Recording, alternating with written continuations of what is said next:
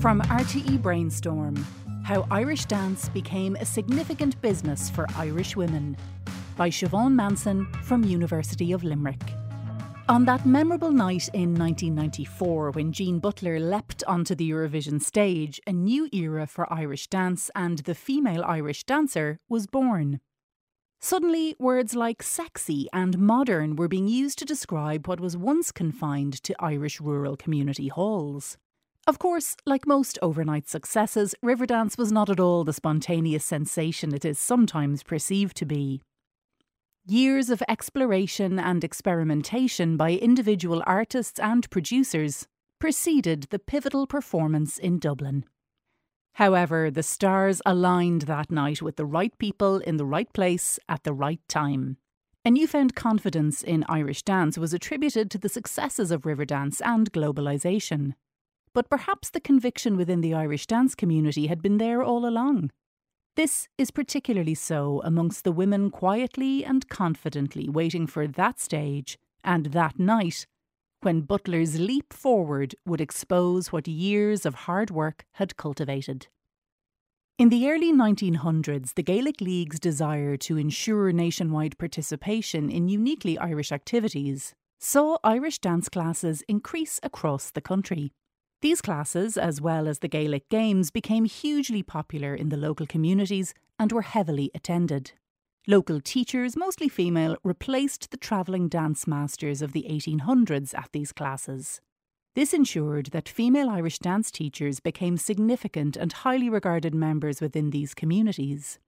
Despite an outward championing of equality for women's issues, the establishment of the new Irish state in 1922 was far less progressive and was, as some have argued, more regressive in terms of equality for women in Ireland.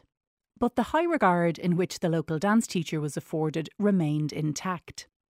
While women in the civil service were being forced to leave jobs once married, Irish dance teachers continued their classes, maintaining a sense of authority and position. These dancers could run businesses and financially contribute to the household. This was not the norm, and these teachers often worked unsociable hours, which was not conducive to the aspirations of the Irish government's idea that the women's place was in the home. Because Irish dance was an extracurricular cultural activity engaged in for fun and community, the significance of this outlet for women is not immediately clear. But it seems to have nurtured a strength, resilience and confidence amongst its female cohort that is still evident to this day. Nowadays, many Irish dance classes are privately run. While the original governing body, An Comisiún le Rinci Gaeilge, established in 1927, still regulates the industry for its members, Irish dance teachers function as self-employed business people.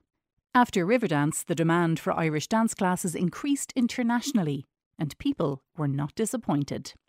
Irish dance became big business as the entrepreneurial spirit fostered quietly amongst the dance community gained fuel from globalisation.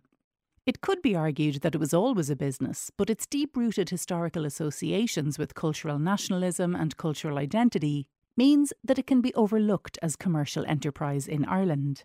On the other hand, its internationalisation has fostered a dilution of the engagement with our awareness of its cultural associations.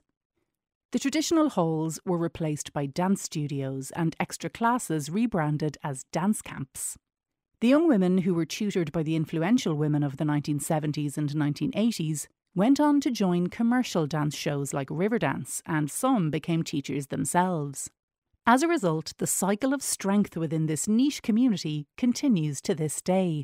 Could it be that the agency experienced by women in Irish dance is a result of that fact that physical expression nurtures this sense of agency, rather than external societal circumstance?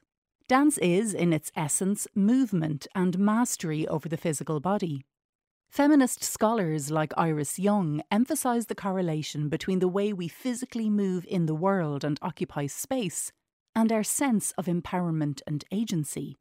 She claims that women are conditioned to move with less power than men, and as a result, feel less powerful. Dance defies this. A dancer must occupy space with purpose, confidence, and spatial intent.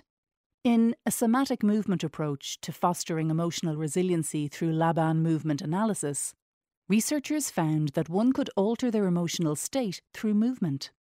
For example, if a person is afraid and contracting in space, by moving in an expansive manner, they could reverse the feelings of fear.